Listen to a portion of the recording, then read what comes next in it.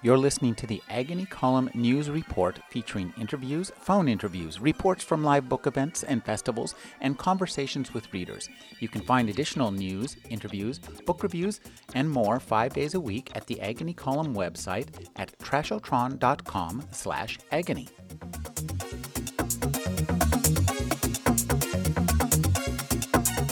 Thank you all for coming out tonight. My name is Rena Weissman, and I am a board member with Variety Children's Charity of Northern California. Anyhow, without further ado, I'm going to turn the evening over to our esteemed moderator, Terry Bisson. Thank you. I'll take it. Cool. Thanks for coming out. We have a group of heavy hitters tonight. We've got some very interesting and important science fiction and fantasy writers. So I'm going to not take up a lot of your time. I'm going to just begin. Our drill is we have 3 readers. We take a break. Everybody has a drink to support children.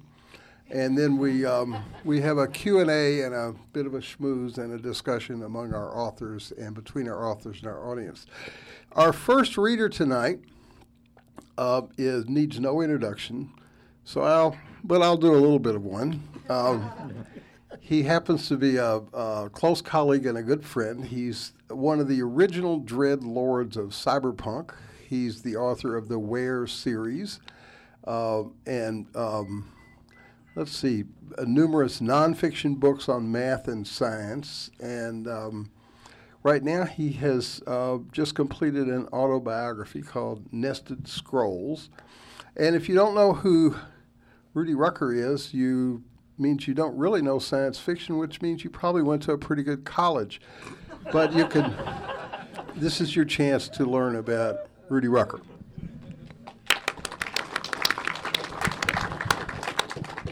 Thanks, Terry.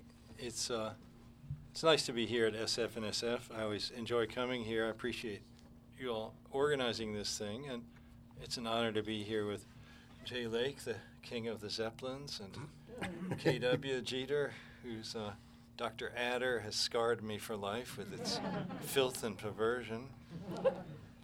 So I thought some of you are beginning writers, so I thought I would read some passages from here that have to do with me writing the first few novels that I wrote.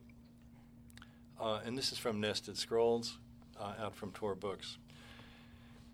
The real start of my writing career happened in 1976, after Sylvia and I went to see the Rolling Stones play once more. This concert was outdoors at a football stadium in Buffalo, New York. Back then, the Stones seemed radical and of the moment. We drove to the concert with Brooks, a young friend of ours who was an apprentice printer, old school metal and ink printing. I was once again awed to see Mick and Keith on stage, right there, in person, 2 leaders I felt willing to follow in that overhyped year of the United States bicentennial, 2 public figures in whom I could believe. The day after the concert, I sat down at my red Selectric typewriter and started writing my first beatnik science fiction novel, Space-Time Donuts. I composed the book in the style of my father telling a story after a meal. That is, I made it up as I went along. The early sections of Space-Time Donuts were loosely based on my experiences in graduate school, and the hero's love interest was modeled on my wife, Sylvia. My story was guided by a particular science speculation I wanted to present. If you keep shrinking long enough, you'll eventually end up back where you started, in the same place and the same size. The notion of finding planets within our atoms is, of course, something of a cliche. It's the kind of thing that screenwriters have characters talk about in order to indicate that the characters are stoned. But I was talking about finding our own planet down there. This is a notion that I dubbed circular scale. Over the years, I've found that every possible idea can be found in some pre-existing piece of science fiction. The corpus of SF is our own homegrown Library of Babel. But at the time, I imagined I was the first to think of circular scale. In one of her journal notes, Susan Sontag says that in order to be a writer, you need to be a nut and a moron. A nut to be obsessed enough with an idea to spend months writing a book about it, and a moron to think other people will want to read the book. I had these personality traits in place from the start. Spacetime Donuts included another element, a cadre of characters able to plug their minds directly into their society's big computer. In some ways, this prefigures William Gibson's epical cyberpunk novel, Neuromancer, where console cowboys jack their brains into the planetary computer net that Gibson dubbed cyberspace. In proto-cyberpunk fashion, my characters in Spacetime Donuts take drugs, have sex, listen to rock and roll, and are enemies of the establishment. I was initially unable to sell Spacetime Donuts. I had no real idea of where to begin, but I noticed that Bantam Books was publishing a series of SF novels labeled as Frederick Pohl Selections. I'd always loved Pohl's writing, most especially the novels Wolfbane and The Space Merchants that he'd co-authored with Cyril Kornbluth. So I sent him my manuscript in care of Bantam Books. He actually looked at the book and sent back a friendly rejection letter saying something like, "This is a fun read, but it's not science fiction." I wasn't entirely discouraged. My hope was that older writers like Pohl simply didn't realize how drastically SF was about to change. A young guy named Barry Kaplan ran a bookstore called Sundance Books on the main street of Geneseo, New York, where I was living. Barry was a rabid fan of the Grateful Dead. He had long blonde hair down to his ass, and he encouraged people to call him Sundance. Even so, he was every inch a businessman and very competent at running his store. He had a good collection of countercultural literature and science fiction. One day I found a new SF magazine called Unearth for sale on his shelves. It turned out that Unearth was printing only stories by previously unpublished SF authors, which seemed like a perfect opportunity for me. At first I was going to sell them a short story called Enlightenment Rabies, but then after some correspondence it turned out that they would be willing to run my novel Spacetime Donuts in 3 installments, the first of which appeared in the summer of 1978. I think they even paid me a couple of $100. It was an incredible rush to see my name on the lurid cover of a digest-sized pulp magazine. I imagined I was off and running as a real science fiction writer. But Unearth went out of business after only publishing 2 of the 3 installments, and I still couldn't sell the novel as a book. I was beginning to grasp how long a row a writer has to hoe. Okay, now I'll jump ahead. I lost the job at Geneseo, and I got a grant to come to a place called the Mathematics Institute at the University of Heidelberg in Germany. The head of the Mathematics Institute didn't particularly care what I did, which was great. He'd helped me line up the grant, and his group was being reimbursed, and there was nothing more to worry about. In a way, I could do no wrong. He gave me a nice quiet office in the Institute's modern building with no teaching duties at all. I thought about a famous mathematical problem called Cantor's continuum problem for a few months, reading most of Cantor's philosophical writings in German. It made me feel like a real scholar to be studying these obscure essays, which were not available in English. Cantor was interested in 3 kinds of infinity: the mathematical, the physical, and the theological. Given that mathematical set theory has developed such a precise system for talking about infinities, I had already been thinking it would be nice if set theory had some physical applications. It very often takes decades or even centuries until a mathematical theory finds a use in physics. For instance, it was 60 years before Riemann's 1852 theory of curved space appeared in Einstein's 1916 general theory of relativity. It was intriguing that Cantor had talked about physical infinities from the very start, back in the 1880s. I also found it interesting that Cantor didn't shy away from discussing the relationship between infinity and God. For the non-mathematician, this seems natural, but academics are, not without reason, squeamish about dragging religion into scientific discussions. Nevertheless, it's reasonable to look for connections between theology and set theory. For instance, a theologian might say God is greater than anything than we conceive. Rather than dismissing this as sheer bombast, a mathematician of a certain stripe might reformulate the claim as the class of all sets is bigger than any set we can define. I set up a seminar at the Mathematics Institute and gave some lectures along these lines. The mathematical logic faculty enjoyed my discussions, even though their real interests lay in more technical work. As the fall of 1978 wore on, I finally came to accept that I was never going to make any big technical breakthrough in extending Kurt Gödel's work to solve Cantor's questions about different levels of infinity. So by the start of 1979, I decided to make better use of my time in Heidelberg and write more science fiction. I started by writing science fiction stories, some of them inspired by paradoxical notions from the philosophy of science. I began having some luck selling my stories to SF magazines. Not all of my tales were hard SF. One was about Franz Kafka being reborn in a new body every year. I was reading Kafka's journals at the time, loving him for being such a desperately romantic fanatic. I wrote 7 short stories, and then I wrote White Light, a science fiction novel about infinity. Space-Time Donuts had been a fun book, but really it was a work of apprenticeship. With White Light, I got serious about being a novelist. I began writing the book in longhand one weekend in January 1979 when I was alone with the kids. My wife was visiting her dying grandmother in Budapest. I called my novel White Light in memory of my memorable acid trip back at Rutgers. And I gave it a subtitle lifted from a paper by Kurt Ködel, What is Cantor's Continuum Problem? I'd been corresponding with my college friend Greg Gibson about a new approach to writing science fiction.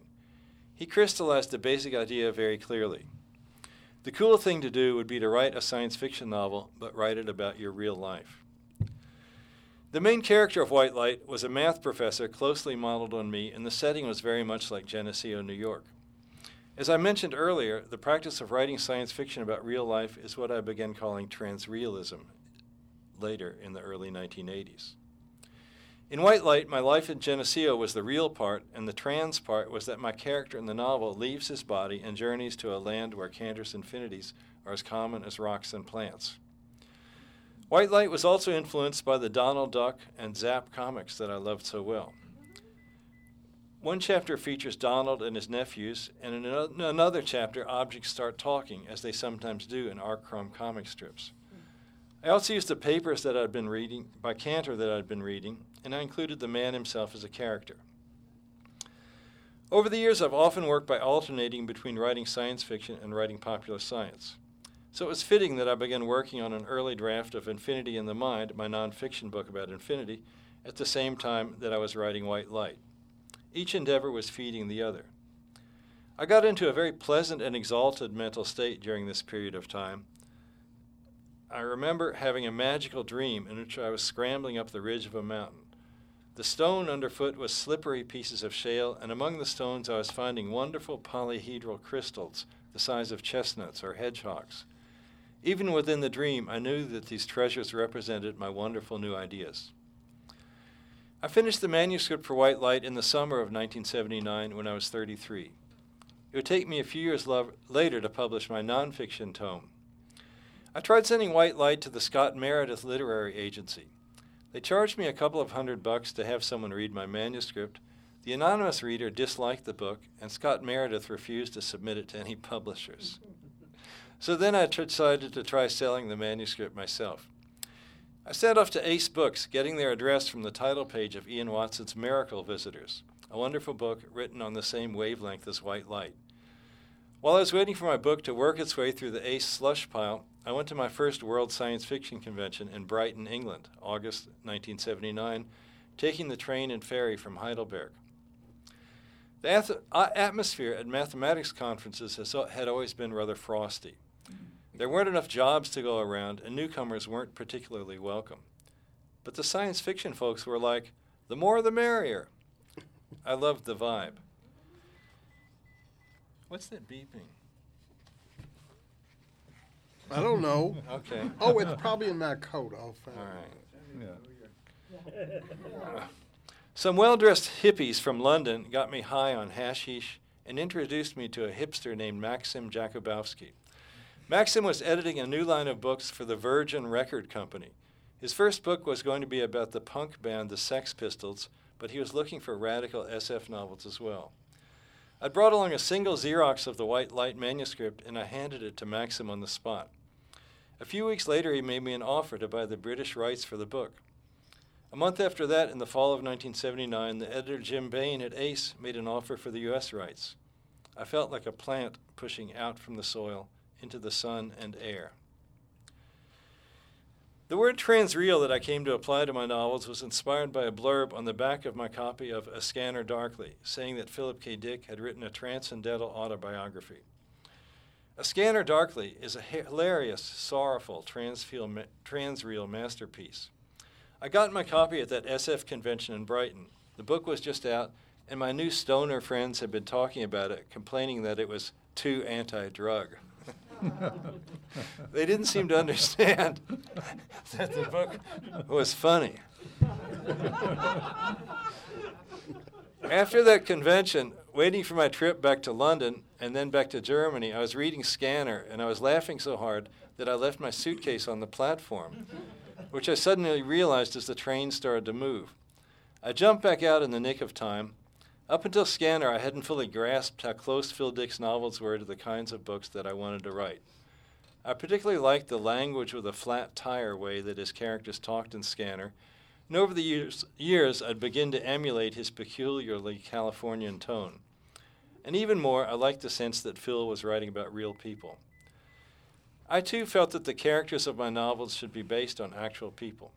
The characters should do more than woodenly move the plot along. They should be sarcastic, miss the point, change the subject, break the set, and do surprising things.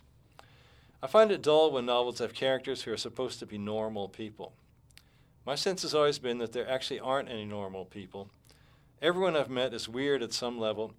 It's liberating to have quirky, unpredictable characters instead of the impossibly good and bad paper dolls of mass culture.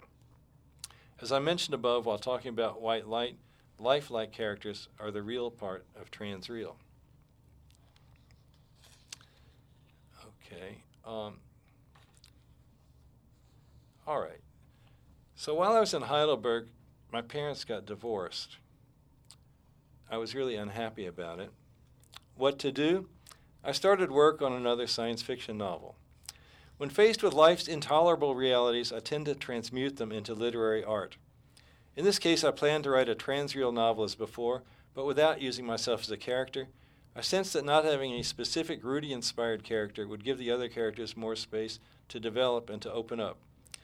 One character, called Cobb Anderson, would be an old man modeled on my father in his current state. To some extent, I could project myself onto this character, too. For all our disagreements over the years, Pop and I never were all that different. Another factor in my writing about Pop was that I was in some sense trying to inoculate myself against ending up like him, besotted, afraid of death, and on the run from his family. The other character in my novel was a young guy called Stay High Mooney. After all these years, I wanted fully to develop a character based on my wild and wacky friend Dennis Pogue, a guy who used to turn up in Geneseo to visit his big brother Lee who was teaching there. What I liked about Dennis was that he seemed to have no internal censor. He always said exactly what he was thinking. He was relatively uneducated, but he had a fanciful mind and a hipster, motor mouth style of speech.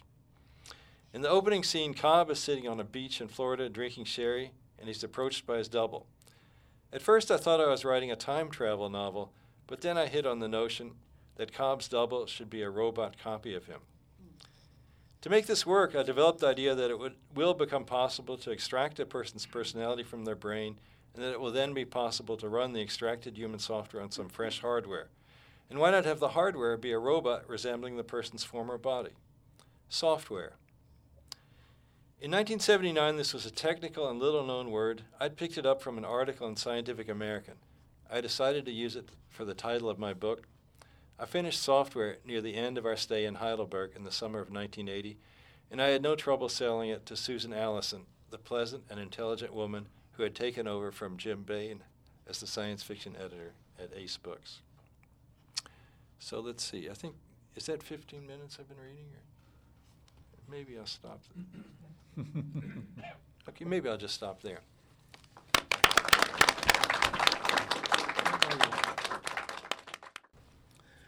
Our second reader is one of those younger, very talented, very prolific, very public, very appealing, and very successful writers that legacy writers like myself are envious of. We've also become, we're not constant companions, but I think we've become friends over the years. And Without further ado, I will just introduce a reader who has read here before, and we're glad to have here again. From Portland, the winner of the John W. Campbell New Writer Award, which he's no longer, hasn't been for a while, eligible for, Jay Lake. Thank you. I want to thank you guys for throwing that big parade for me outside. That was really awesome. And The dragons especially. yeah, well, I was born in Taiwan. I spent all of my childhood there, so it really was about me. Sorry, Jay, it was about my daughters. Yeah. And as far as hanging around with legacy writers, I commented before this event that I feel hopelessly outclassed at this table. I'm going to read a little bit from Sunspin, which is the rather large space opera series that I decided I wanted to write because I'm kind of an idiot. It involves like 600,000 words of first draft and a whole bunch of other things. And I was trying to decide whether to read the first section, which is a space battle, or the second section, which is a conversation. And one of my first readers convinced me you'd rather hear the conversation than the space battle. So we'll see what we get out of this. The little bit of information you need to know that you would know if you had read the first section is that a character named Cannon, who is the oldest woman in the universe, or the oldest human in the galaxy, and has survived a literally apocalyptic event to sort of watch civilization come back, has disappeared carrying an important secret that no one's really quite sure about yet. The lesser presence chamber was large enough to contain a decently sized starship. A flattened ovoid almost a kilometer long and half that in diameter, the central axis was dominated by a zero-gravity water sculpture that circulated with varying degrees of fury, cycling to match the mood and metabolism of the Imperator. The outer walls were a nearly abstract pattern of spun diamond windows, admitting a view of the orbital space about Vertanen B, alternating with fractally textured biogenic surfaces. Each of the latter mimicked in color and form the ecosystem of a selected planet in the Imperium Humanum, a map of the idea of the Imperium Humanum, in effect, wrapping around every visitor like a fist of power. Exits and entrances, viewing galleries, guard posts, waiting areas, holding pens, kitchens, baths, 1,000 useful and needful things were concealed amid the towering stems and colored clouds of the solid panels. Hard vacuum lurked beyond the spun diamond, scored and textured by the booms and arms and curving arches of the palace orbital's exterior structure. The Imperator, Pete, Moreland, Clovis, Srinagar, Byers, Clovis, Subshang, some Brockman, often but somewhat inaccurately referred to as the Imperator Moreland II, paced the artfully chaotic turf of a small floating island. Profoundly fit and with a sort of build that only 9 centuries of careful breeding and genetic sculpting could produce, the Imperator was not an overly tall man. His eyes were dense, intense brown, his hair likewise brown, though somewhat more pale, with a few deliberate streaks of that gray which signals seniority and authority to the human mind. Layers of achromatic spider silk clad him in a multifaceted fall of robes, so that the Imperator was difficult to keep in the eye from any distance, at least for those not fitted with the correct oculi. The island itself measured about 10 meters long, perhaps 7 meters wide, irregular in form, and was covered with a springy bright green grass in which winked tiny flowers of a dozen species, and far more colors. The underside was an inverted pyramid of rock, soil, and questing roots, all of it disguising the subtle and necessary machinery that kept the island aloft and equipped with gravity. Moreland II was cradled by 2 people. One, Mist, interlocutrix of the Navis Parliament, barely 20 years of age, and blessed with an uncanny ebony-skinned, white-haired beauty that emphasized the degree to which she was an artificial creation, bore a library in her arms. She wore a simple coverall of pale blue intended to evoke the working uniform of a starship's crew, though it had been tailored by some of the finest seamsters in the Imperium Humanum. The other, Freddie Tavares, special assistant to the Associate Minister of Polity Affairs, a squat, swarthy mainline human with a raw-boned face who would have looked at home in a back-alley dirt side, and dressed hardly better in a modest gray business suit, bore only a worried expression. Tavares was also the only one of the 3 who could have walked down an ordinary city street alone and unbothered. This was an irony of power he had long marked with commendable silence. Your ship minds are surely taking the example of the Befores as a salutary caution. The Befores are the very small group of quasi-immortals that the missing canon belongs to.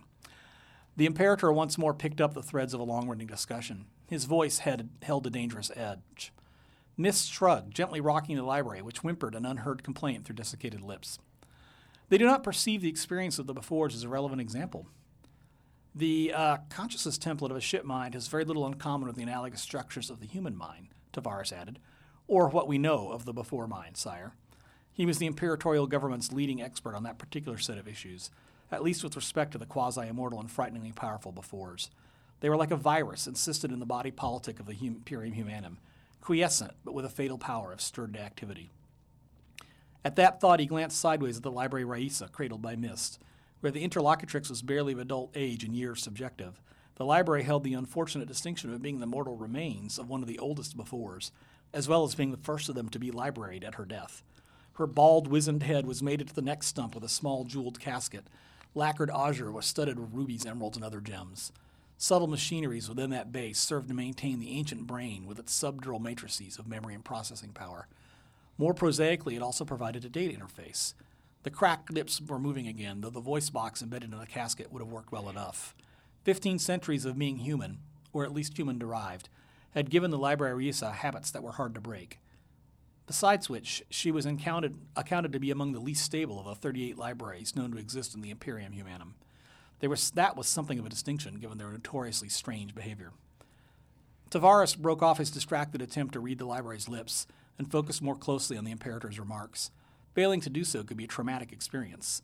Moreland II very much believed in teaching by example. Some of his examples in the past have been fatally permanent. But we do not understand, the Imperator was saying, one hand waving wide. A failure to comprehend this could be fatal. Mistake fatal, ultimately. Freddy? When someone in high authority, and there was no authority higher than the Imperator, invoked the mistake as a basis of comparison, it wasn't just media-driven hyperbole. The death of 500 billion human beings and 1,000 planets at the hands of still unknown aliens had left a scar on the collective psyche of Homo sapiens that 11.5 centuries of recovery and reconstruction had barely begun to erase. Sire, Tavares replied automatically, stalling for a moment to think. As imperators went, Moreland II was a fairly reasonable man who expected to be attended to closely and held the power of life and death over virtually everyone around him. Mist was a notable and rare exception to that dominance. Not a citizen, in a sense the only slave in the Imperium Humanum, she was property of and protected by the Navis Parliament. Lucky woman. He could feel the sweat breaking on his forehead. Sire, Tavares searched for something to say in response to the Imperator's question. Even now, there is so little we understand about the Howard Initiative during the Polity era. Too much data was irretrievably obliterated by the mistake, or hidden since, depending how nefarious one was willing to believe the Beauforts were. We have no baseline from which to extrapolate. The Beaufort Michaela Cannon is our best example. She is lost to us, the Imperator replied starkly. His tone of voice clearly implied that Cannon might soon not be the only one lost. Along with the Starship Third Rectification, 58 pairs, Mist reminded him sharply, saving Tavares from his untenable position in the conversation. A valuable ship mine with as much personhood as any before, and over 100 of our subjects, the Imperator snapped. Tavares rallied. These difficult conversations were his job, after all. They've only been missing 6 of year's objective, Your Highness, he pointed out. If something happened that required the Starship to return at relativistic speeds, they could be some years yet. The Beaufort Michaela Cannon has survived everything that's happened to her for over 2,000 years. Underestimating a Beaufort was rather like underestimating a nuclear weapon. It was a mistake most people only ever got to make once. While managing to recover from temporal psychosis, the Imperator turned and paced back again. She's the only Beaufort who has ever come back from that decline. That is a rare feat indeed, one that our researchers have never been able to fully explain. He glanced back at the Library Raissa, still in Mist's arms. What have you to say, Oracle? Bluish bubbles of lysergic acid formed at the corners of leathered lips. Eyes like dried olives twitched, another ancient habit of life. Loss, the library whined. Time breathes decay like a fat man farts. We live too long, we die too slow. The Emperor stared for a long moment, his brown eyes narrow slits. Sire, Tavares began, when you phrase... Moreland II raised a hand to forestall the comment. I am perfectly well aware of the uses and limitations of a library, Minister. Inside the stars, the secrets lie. They collect shadows within the blinding of the light. Silence, the Imperator ordered. The Library Raissa subsided, twitching and muttering and dripping azure goo from the gash of its mouth. Mist, still carrying the head on its bejeweled casket, did not seem to notice. You could simply ask the ship mines. Tavares tried to track her thinking without success. The Imperator shook his head, one arm spreading with open-fingered gesture. Prima facie, they do not tell us the truth. Mist's voice was chill. They do not lie. I do not say that your masters lie. I said they do not tell the truth. Those are not equivalent statements. Forgive me, Moreland. She laughed unexpectedly, voice trilling like springtime birds. Sometimes I misunderstand your precision. I rule 600 worlds, yet I cannot cause one young woman to divine my intent. His frown was stormy as he gazed at Tavares. Those brown eyes glittered dangerously. What would you ask the ship minds, Freddy? Tavares knew a rhetorical killing field when he saw one. Time to gracefully duck the question. I would ask their interlocutrix. She smiled at him somewhere between sweet and edged. They do not share our journey. Time is a different experience for Polyphemus and the rest. A pair of intense gazes prodded Tavares to unwilling response. The Imperator's mood was setting his own nerves on edge. That is where the comparison to the before seems sensible to me, sire, Sarah. He took a deep breath, watching the Imperator's expression nervously. They may have been human once, but they've long since embarked on their own journey through time. They were once children as well. Likewise, in an important sense, the ship minds are children of men. The Imperator glared at him. Your reasoning fails. There have been no new before since the mistake. New ship minds are instantiated several times each decade objective. Moved to stubbornness, Tavares spoke more forcefully than he truly thought wise in such rarefied and dangerous company. Both befores and ship minds were brought into being by human ingenuity. In principle, he added silently, they could be removed by human ingenuity. In practice, perhaps not so much. Not precisely, murmured Misk. No, not precisely. Inhuman and grotesquely powerful, both befores and the ship minds had long since transcended their progenitors. Unseal, the first ship mind, had been an emergent phenomenon manifesting amid some of the earliest post-mistake experiments with the paired drive. The befores were an artifact of the pre-mistake polity, with their roots extending backward through time to the dim ages prior to the advent of interstellar travel. But effectively so, regardless, and even the oldest of the ship minds are several centuries younger than the youngest of the befores. Each type of mind demonstrates to us something important about consciousness, direction, and time. In observing them, I have come to understand that sentience is not a selection criteria for immortality. Tell that to the before Michaela Cannon. The Imperator loosed a decidedly unconventional sort of amusement, or possibly disgust. At least his mood was growing more relaxed. In Mist's arms, the library became very agitated at this mention of Cannon. I take your point, the interlocutrix said more gently. But though both paths are divergent from yours, they are also divergent from one another. The befores are failing. I think that's all my time.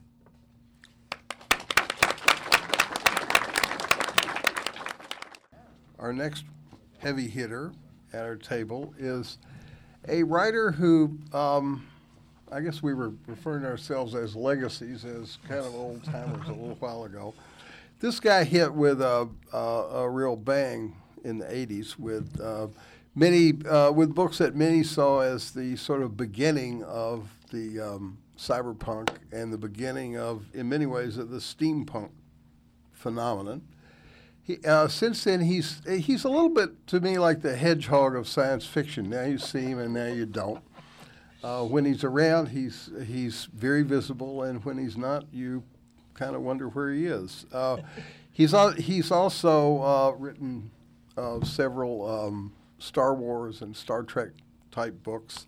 He's been a New York Times bestseller, and his new book is what is called Supernatural Historical Fantasy, I believe is how the Kingdom of Shadows was described by somebody, but I don't know if he's going to read from that tonight or what. But at any rate, we are very pleased to welcome here for the first time K.W. Jeter.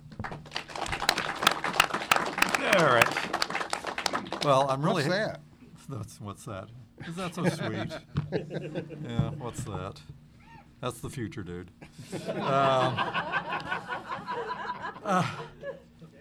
Can people hear me all right? Okay. I'm really glad to be reading after these two guys because I admire them both greatly. And secondly, they're so much fun, and their stuff is so enjoyable, and everybody's in a good mood and everything like that. You know, I hate to spoil the party until everybody's had, fun.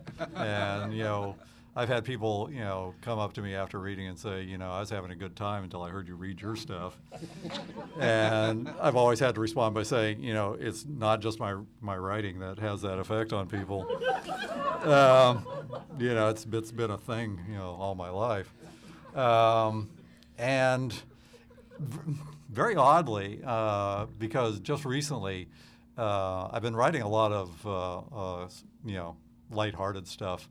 Including the sequel to my old steampunk novel, Infernal Devices, sequel of that called Fiendish Schemes. That'll be out probably next year.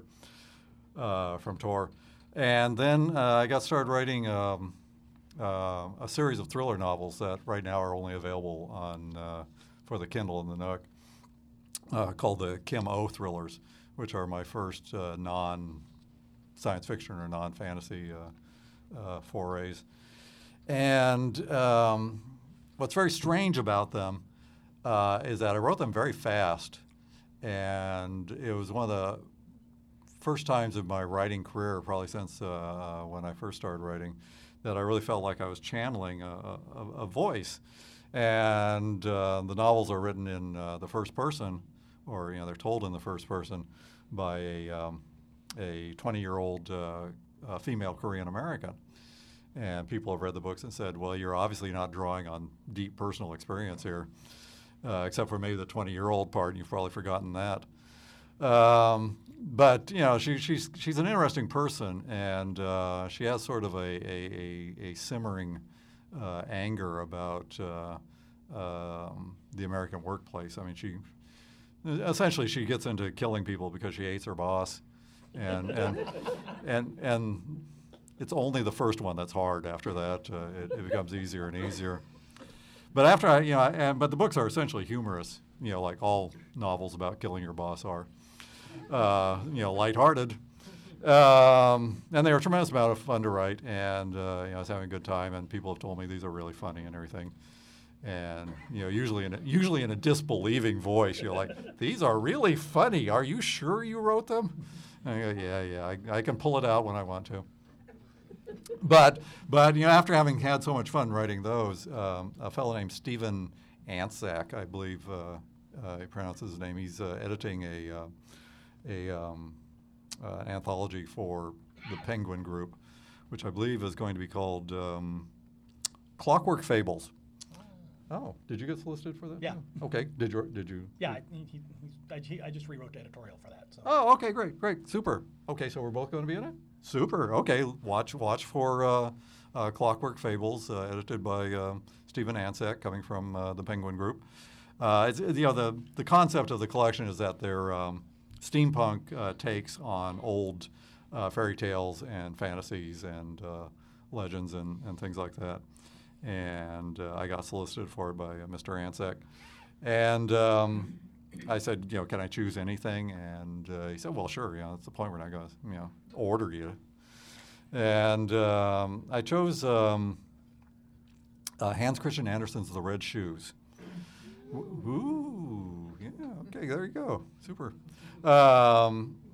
Partly, not so much because of the original story, but because of the great movie that was based upon it. The Michael Powell, isn't it? Michael Powell, the director of The Red Shoes, which essentially took the concept of dancing to death and made this great meditation about the cost of one's commitment to one's art.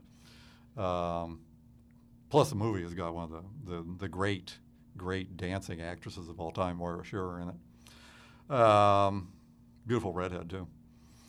And anyway, so in that sense, my take on The Red Shoes is not, similar to either the original Hans Christian Andersen story or the Michael Powell movie, but sort of just plays off that certain element of it. And I thought that Stephen would probably have a surfeit of stories that were essentially lighthearted and humorous and fun.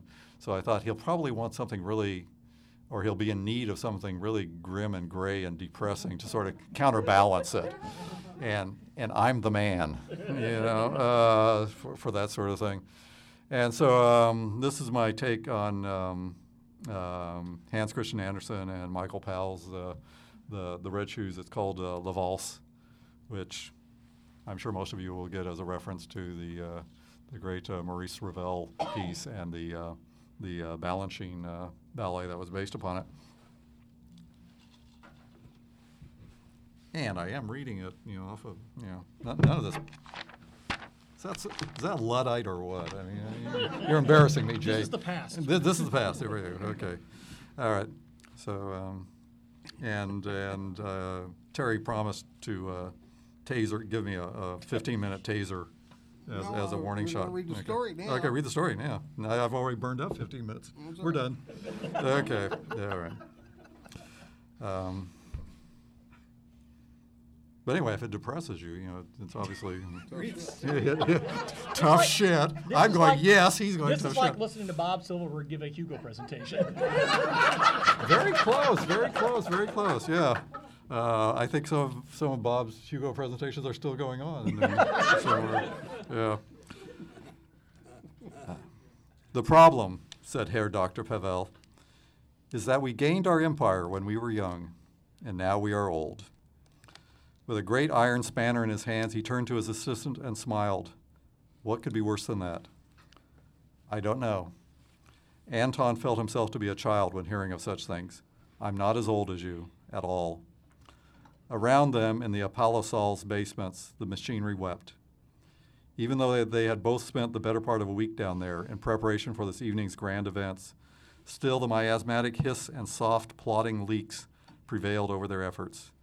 The ton-shaped boilers, vast enough to engulf carriages and peasants' huts, shuddered with the scalding forces pent inside them. Their rivets seeped rust. In the far-off corners where the theatrical scenery was kept, and more often forgotten, pasteboard castles sagged beneath the threadbare fronds of a humid jungle of faux palm trees. Age, like wealth, is but a mental abstraction, my boy. The doctor peered at a creaking armature above his head, adjusting some aspect of it with a miniature screwdriver, skill as precise and surgical as though his title were that of a physician rather than an engineer. And nothing more, he said. People fancy that God loves them and consider themselves and their kind exceptional as a result. He wiped his pale, egg-like brow with the grease-smeared lace of his shirt cuff. If such fancies were gears and dreams cogs, I would wind this world's mainspring tight enough to hum. Anton didn't know what that meant. The doctor was of an obscure and poetic persuasion. He took the screwdriver from the hand held toward him, replacing the tool in its exact slot, with the greater and smaller ones on either side. Will everything be ready by tonight? He thought that was more important to know. If the ballroom's mechanisms were not completely functional and satisfactory when the guests arrived, then the doctor and he would not be paid, resulting in a cold and hungry New Year's Eve for them. Not to worry. The doctor picked up his tool bag and moved on. He tapped a lean forefinger on a set of calliope-like pipes, each in turn, flakes of rust drifting onto his vest as he bent his ear toward them, just as a physician counterpart might thump the chest of a tubercular patient to assess how long he had to live. No one's merriment will be impaired by the likes of us. In winters such as these, were there any other kind anymore? Anton limited his hopes to that much.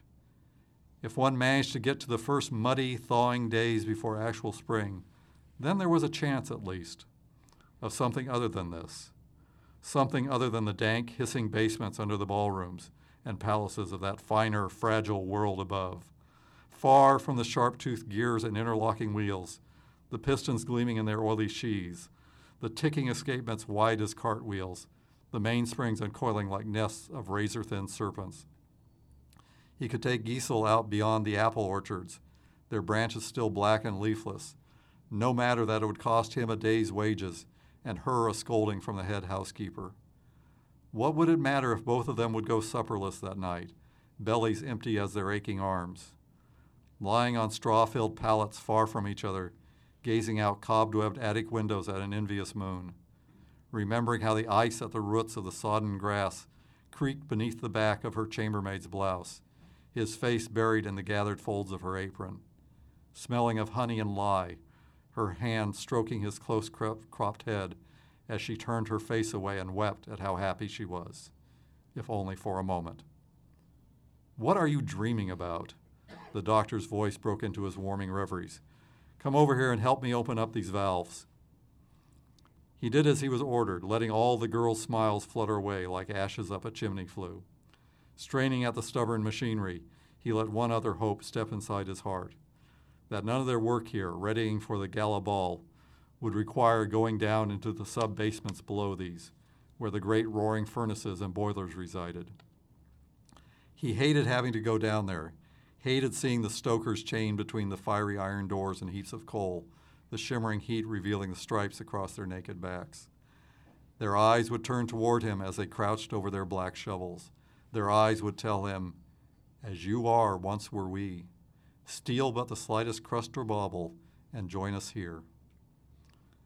Their extinguished voices would follow him as he fled up the spiral of clanging metal stairs, the errand accomplished that Herr Dr. Pavel had sent him on.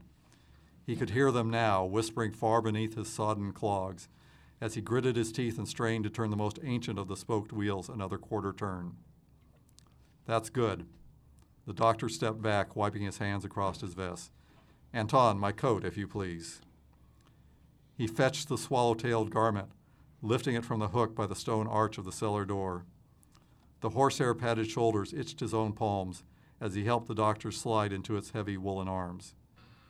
There, an old man's vanity. He tugged at the lapels, gazing fondly at his reflection in one of the floor's puddles. When everyday gentlemen dressed as elegant as this, the Empire was feared by Cossack and Hun alike. If you say so. Anton had no memory of such things. The doctor might have been imagining such faded glories for all he knew. We'll discuss it another time. The sad state of his assistant's learning was a topic frequently evoked if never acted upon. "Let's fire her up, lad. A job well done's the best payment." Anton watched as the doctor pushed one lever after another. Constellations of gears engaged about them, all enveloped in sweating vapor. Ratchet and piston moved through their limited courses, the clatter of brass and iron loud as church bells on a tone-deaf Easter morning. "Splendid!" The doctor bent his head back, gazing up enraptured at the chamber's damp ceiling. "Do you hear it? Do you?" He knew what those sounds were, barely audible through the commotion of the machinery driving them. He had heard them before, every year's in, from when he had first apprenticed to the dancing engineer's trade. To now, this last calendar page, so much dragglier and tattered than the ones from all the years before. He pulled his own thin coat away from one of the jointed apertures, thrusting up through the ceiling, careful not to be snagged by its pump-like motions. All through the basement, more such churned away, up and down and at various angles, pivoting upon the hinges that he and the doctor had so carefully greased. Like a mechanical forest, brought to clanking animation, white gouts billowing from every quivering pipe. There they go, thought Anton, as he looked up where the doctor gazed. He could see them without going up the stairs to the grand ballroom. The empty metal frameworks, like iron scarecrows, would be bowing to one another, then embracing, the smaller with the larger, just as if already filled by the evening's elegant guests. Already, the mechanical violins were scraping their bows across the rosin strings. Closing his eyes, he watched from inside his head as each skeletal apparatus, jointed struts and trusses, cages shaped into men and women, took another by a creaking hand, then swirled across the acres of polished floor, just as though it were the music that impelled them, rather than clockwork and steam.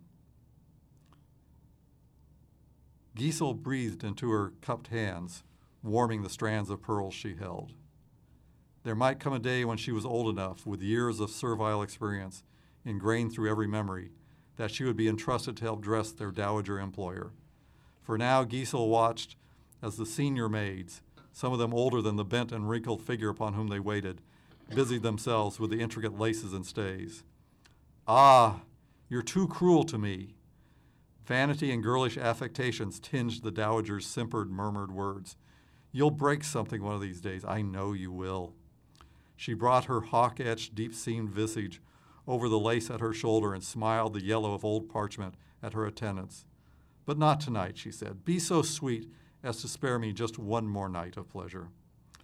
The maids said nothing, but obliged with nods and their own little smiles. Giesel had heard the old woman say the same thing the year before and the year before that. She had still been working in the scullery 3 winters ago, scrubbing the stone floors with a wet rag. But the oldest of the chambermaids had told her that the dowager had spoken the same words every New Year's Eve, for decades now. None of them were quite sure that the dowager could say anything else, at least not while getting dressed for the ball. She watched as the others stepped back, the gown assembled into place at last, as though a seamstress had wrapped lengths of ancient silk around a bone dummy. The dowager admired herself in a triptych of full-length mirrors, as though the gray film at the center of her eyes somehow filtered out the overlapping scales of time, letting through only the image of the lithe girl she still believed herself to be. Now the pearls were as warm as Giesel's blood. They could have been a kitten sheltered between one palm and the other, if only they had breathed and had a fluttering pulse inside soft fur. She stepped forward with them, holding them up as though they were some sort of offering. No, not now. The Dowager surprised them all by saying something different, that she had never said before. She waved a wrinkled, impatient hand at Giesel. They caught last time, in the framework. Her scarleted nails clawed at the tendons that ridged her neck.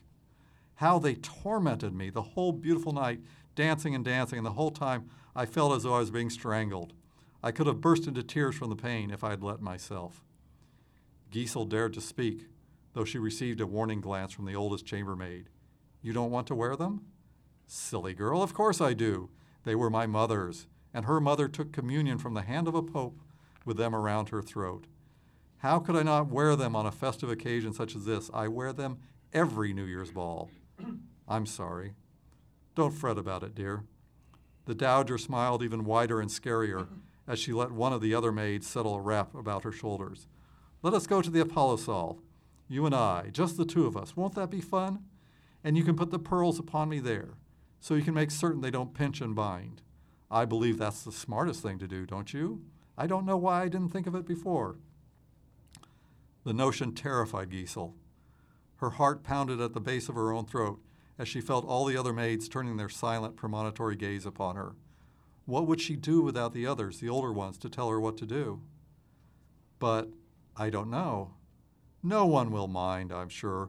Once the music starts, I'm sure there'll be some little corner where you can crouch and hide, perhaps in the back from where the waiters bring the champagne and the marzipan cakes. No one will even see you. The Dowager's eyes were like ivory knife points set in crepe paper as she went on smiling. She knows I'm scared, thought Giesel, holding the bundled pearls closer to herself. That's why she wants me to go with her. If only she hadn't let the Dowager see that in her, she might have had a chance to escape. But now there wasn't any.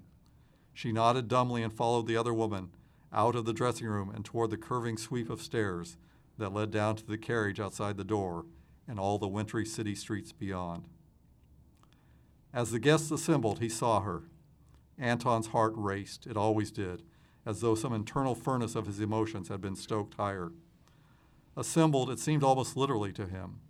This was the part of his apprenticeship to the doctor which he disliked the most. Some tasks were worse than others.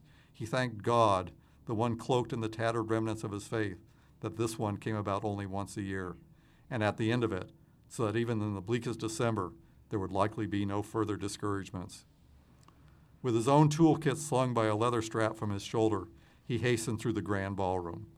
Only the lesser nobility were entrusted to him, and of those only the men. He knelt before baronets and princelings, the younger sons of dynasties and households so ancient that their pedigrees might have been traced in whatever pages would have followed the book of Revelations. As Herr Dr. Pavel had pointed out more than once to him, youth was as relative a term as wealth, in this case meaning only slightly less gray and enfeebled. With wrench and calibrated screwdrivers, Anton encased spindly legs, cavalry boots buffed lustrous by their lackeys, into the jointed cage-like frames. Standing up, he fastened curved metal bands about the noblemen's waists and chests, taking care not to disarray their ranks of medals, gleaming as miniature suns with the profiles of dead emperors at their centers. Last came the tapered armatures, locked into place at their wrists and elbows, linked by clever pistons to the similar mechanisms at their shoulders. With a few of the more dissipated, he had to hold their arms above their heads himself, while with his other hand he completed the necessary fastenings. As a lady's maid might corset an obese matron, he would then raise a knee to the small of their backs in order to engage all the torso elements to the mechanical iron spines that extended from their hips to the napes of their stiffly collared necks. But he had to admit the results were impressive when he finally stood back from each one, his tools dangling in each hand. They stood at attention, chests thrust out inside the metal cages, shoulders pulled back by bows of iron behind them, each as proudly straight as though their decorations had been won on actual battlefields. With practice accumulated over decades, the doctor was able to work so much faster. encasing not only the more elderly noblemen, but all their wives and daughters and courtesans as well. The doctor had told Anton that the women were easier as their bodies were more pliant, more accustomed to the rigors of fashion, more submissive to the attentions of men. He wasn't sure about that. They all terrified him, the old ones with the bodices like the prows of bejeweled warships, the comparatively younger with their sharp glances aimed over fluttering fans as though they were infantry rifles. He would have believed that the women were more ready than the men to pick up their grandfather's sabers and run through any foes worthy of such an encounter. Such attentions are a delight, Herr Doctor. The Grand Duchess of some inconsequential principality simpered through her fan. If only my late husband's touch had been so skilled. You flatter me, madam. Wielding a brace of screwdrivers, the doctor completed adjusting across the steel bands spanning the woman's capacious bosom. I am no more than a simple craftsman. Anton finished encasing those to whom he had been assigned. The gaudy colors of their parade uniforms seeped through the hinged ligatures and mechanisms, as might the plumage of exotic birds in tightly bound aviaries. They preened before each other, the skeletal limbs of their full-length cages creaking in place as he knelt at the side of the ballroom, wiping the tools with an oily rag before putting them away. A fluttering murmur arose from the noblewomen. Without glancing over his shoulder, Anton knew that the last of their number had arrived. Every New Year's Eve, the dowager's arrival at the ballroom was the culminating event of the preparations, the signal that the festivities were soon to commence. Carefully timed, as though the old woman had some preternatural sense of when all the others had been bolted and strapped into place, ready to admire and obsequiously comment as she assumed her rightful position among them. The doctor set to work with no need of greeting or command. One of the senior maids in the dowager's retinue took the wrap from her shoulders, the sable fur powdered with snow not yet melted in the ballroom's heat. Another waited upon the dowager, who had not accompanied her the year before. When Anton closed his toolkit and stood up, keeping close to the paneled wall, he spotted Giesel. That was when his heart sped and his breath caught in his throat. Not at seeing her face, when that had ever made him other but happy, but at discerning the fear inscribed upon it. She stood behind all the others, her own gaze downcast, arms close against her ribs, red chafed hands locked upon some bundle glistening white. The pulse at her throat ticked even faster than his, impelled by whatever terror it was that she felt. There, Herr Dr. Pavel stood back from the dowager, his intricate labors done. The evening is yours, madam. Enjoy it as you wish. Not yet, said the woman, now surrounded by the same metal struts and linkages as the other guests. There are still the best adornments to be put on. She turned and looked past the knot of chambermaids to the one farthest behind them. My pearls. Giesel scurried up to the dowager, her hands opening to cup the circled strands. Don't dawdle, child. The ball is to commence at any moment. The reason for Giesel's fear was quickly evident to Anton as he watched her struggle to fasten the pearls around the dowager's neck. The articulated metal bands came up high enough on the woman, as with all the other noble guests, to make the task more than merely difficult, close to impossible, in fact. His own hands tensed into useless fists as he watched the girl attempting to draw the pearls through the narrow space between the dowager's wrinkled throat and the inside of the assemblage about her. What is the matter with you? The dowager fidgeted in discomfort, a soured grimace evidencing her dislike of another human being so close. Is such a simple task beyond you? The woman's sniping words didn't help. Giesel became even more flustered, her face draining white and her hands shaking with anxiety. Beneath her fingertips, one of the gleaming strands caught in the angle of a metal hinge. She tugged at the graduated length, attempting to free it. The silken thread inside snapped. The tiny precious spheres flew in all directions, bouncing and clattering on the ballroom floor. Cretin! The dowager's face was a wrinkled mask of fury as her bony hand slapped Giesel. Idiot! Look what you've done! I'm sorry. Giesel was already down on her hands and knees, trying to gather up all the scattered pearls. It was futile. Some of them had rolled and vanished into the grooved apertures through which the various machinery from the cellars below protruded, scalding vapors hissing along the jointed armatures. I didn't mean the smallest of them is worth more than you. The point of the dowager's heeled boot caught Giesel in the ribs, hard enough to evoke a gasp from her. 20 of such as you. Anton wouldn't have thought there was so much strength in the old woman. As he watched, another kick brought a spatter of blood from Giesel's mouth. If it hadn't been for the cage-like mechanism bolted into place around the dowager, her anger might have been enough to take off the offending girl's head. Don't. Herr Dr. Pavel laid a restraining hand across Anton's chest as he had stepped forward from the wall. I'll take care of it. Tears had diluted pink the blood that Giesel smeared with her palm as she huddled into a ball, knees against her breast. She barely looked up as the doctor interposed himself between her and the dowager. It was but an accident, the doctor soothed. No harm was intended. The dowager's rage continued without respite. She was even smiling, a slash across her starkly rouged face as her gloved and jeweled hand struck the doctor. Her eyes glittered in triumph as he fell at her feet. A blow such as that wouldn't have been enough to kill the doctor. Anton knew that. Perhaps it was the shame to be treated as a mere servant in front of all this nobility. It didn't matter. He pressed his own spine tighter to the paneled wall, gazing with dire presentiment at the unmoving figure crumpled on the ballroom floor. The manager of the dowager's estates came down to the cellar to talk with Anton.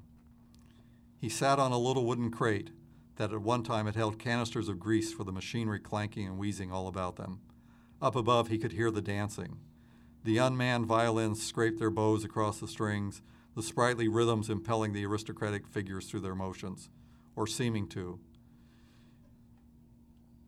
You're aware, aren't you, that this person's dead? Anton looked over to where the manager, in his black livery, tilted the doctor's chin with an ink-stained finger. The old man's face was gray and slack, his eyes already filming over. Yes, he nodded. I knew that, even before they brought him down here. The distant instrument skirled and stuttered through the Hungarian galop, its rapid notes audible through the mechanical clamor closer at hand. From below, he could hear the roaring of the furnaces driving every step of cavalry boot and sweep of lace-fringed gown. So I can hardly pay you, can I? The manager pulled his hand back, letting the doctor's head nod back onto the motionless chest. Our contract is with him, or rather it was. His unfortunate demise would seem to nullify the relationship. Did he have heirs? A shake of the head as Anton bit his lower lip. He was not surprised at what the manager, with the accounts book in a pocket of the swallow-tailed coat, told him now. He had expected as much in his own sinking heart. But to hear it pronounced with gallows finality that he would not receive his year's wages, which Herr Dr. Pavel had always settled upon him as the midnight bells had struck, that he would go homeless and hungry, peering through shuttered shop windows for even the illusory hope of some new employment. He felt his hollow stomach clench at the thought of the empty, wintry streets that lay outside the Apollo Saal. If he had such, you might apply to them. The manager drew on his gloves. For what's owed to you. Anton said nothing. He knew no one owed him anything now. That was the way of the world. He watched the estate's manager mount the creaking iron ring, spiraling back up to the light and music above. Alone once more with his former master's corpse, he leaned forward where he sat, arms across his knees, hands working themselves into a brooding knot. His own hunger he scarcely minded. He was used to that. But Giesel had surely lost her place in the dowager's service. If he were able to pay for even a few more weeks of the attic room's shelter, he might have taken her there and wrapped his arms about her as they lay on the brown-spotted snow heaped in one narrow corner. He might have kept her safe there as they both waited for the cold year to return, the snows to melt under springs desperately longed for advance. They had both whispered plans to each other, that he might break from the doctor's drudging employ, that they both might flee from the city and live on wild apples and snared woodcocks turned on rudely fashioned spits, the two of them crouched around a small fire's blackened stones. Even if it had been just for one spring and summer, before the first chill winds inched through the hills, they would at least have that much, which would have been enough, or at least enough to tell each other so. But now they wouldn't. He turned his head, looking over the doctor's slumped form. They never would. Heavy with resolve, Anton stood upright, pushing the wooden box aside with the heel of his foot. For a moment he looked around himself at the churning machinery, the levers and pistons pumping away at the linkages to the ballroom above. If he tilted his head back, he could see small, bright glimpses of the light from the glittering chandeliers, interrupted by the quick, relentless motion of the dancers, swirling in their courses from one end of the grand space to the other. He watched and listened, then turned toward the valves and gauges spanning the basement's walls.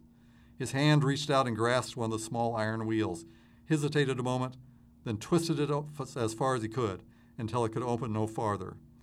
Each of the valves hissed at him as he did the same to them. When he was done with the last, he stepped back, listening to the machinery shake faster and faster.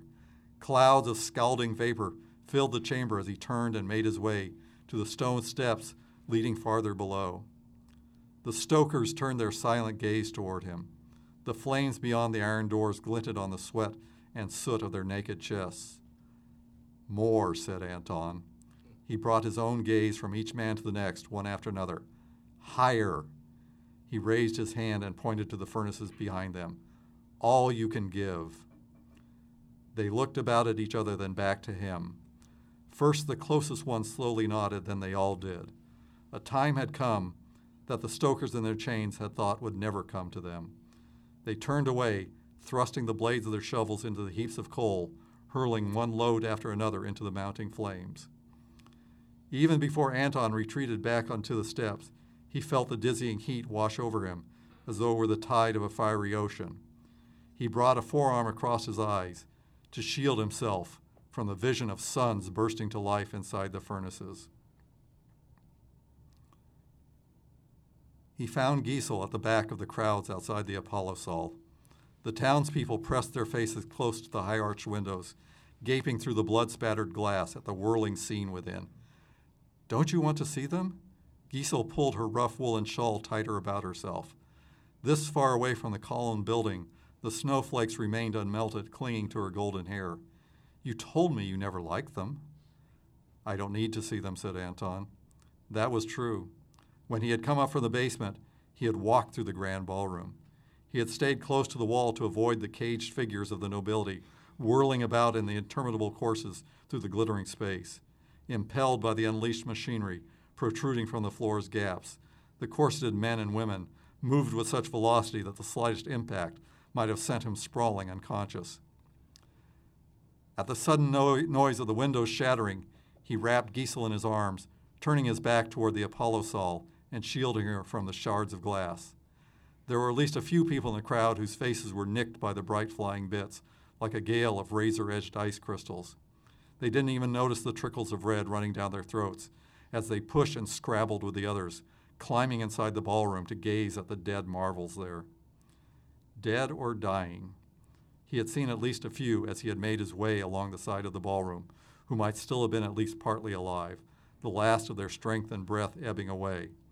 Slumped in the cages of the whirling machinery, medals dangling from hollow chests, jewels draped over cold breasts, their bodies kept erect only by the confines of the iron bands, as they swept in one great circle with the others, from one end of the ballroom to the other, then around again and again.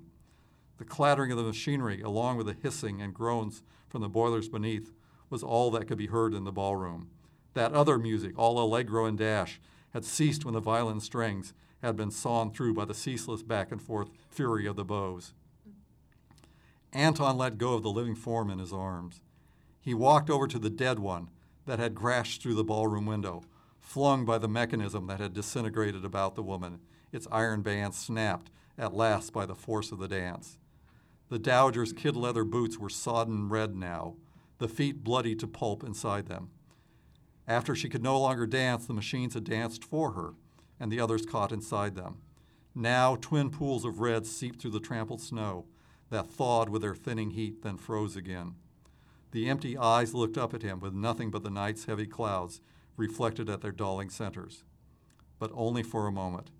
He felt Giesel stepping close beside him, then saw one of her rag-wrapped clogs kick the dowager's face, hard enough to crack bone, and snap its lifeless gaze to one side. "Don't." He wrapped his arms around her again, pulling her away as she burst into sobbing tears. "It's all right. It is, it is." Even more terrible things were happening inside the grand ballroom. As he led Giesel away, he could hear vengeful shouts and laughter, the creak of metal wedged asunder, bludgeons of stick and fist hitting upon withered flesh. In the center of the city's widest street, Anton held Giesel close to himself. They both looked far beyond the skeletal trees at either side, toward the ancient Roman walls. The half-naked stokers were lifting the beams onto their blackened shoulders, unbarring the gates tall as clock towers. Massive iron hinges groaned as the gates slowly parted, the stokers gripping and pulling the timber's edges toward themselves. He closed his eyes and pressed his face to the snow that had traced across Giesel's hair. Soldiers who wore no medals, with worn boots of rough, unpolished leather, and hard-faced commissars with machine pistols rather than swords at their belts, astride horses lean and bony-ribbed from their long trek across the steppes. They would enter unopposed now, gazing around at all that had fallen so easily into their hands. He held her even tighter, her heart in time with his. Things would be different now.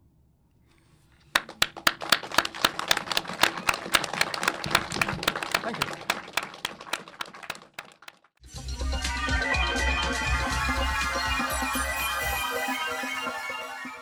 You're listening to the Agony Column News Report featuring interviews, phone interviews, reports from live book events and festivals, and conversations with readers.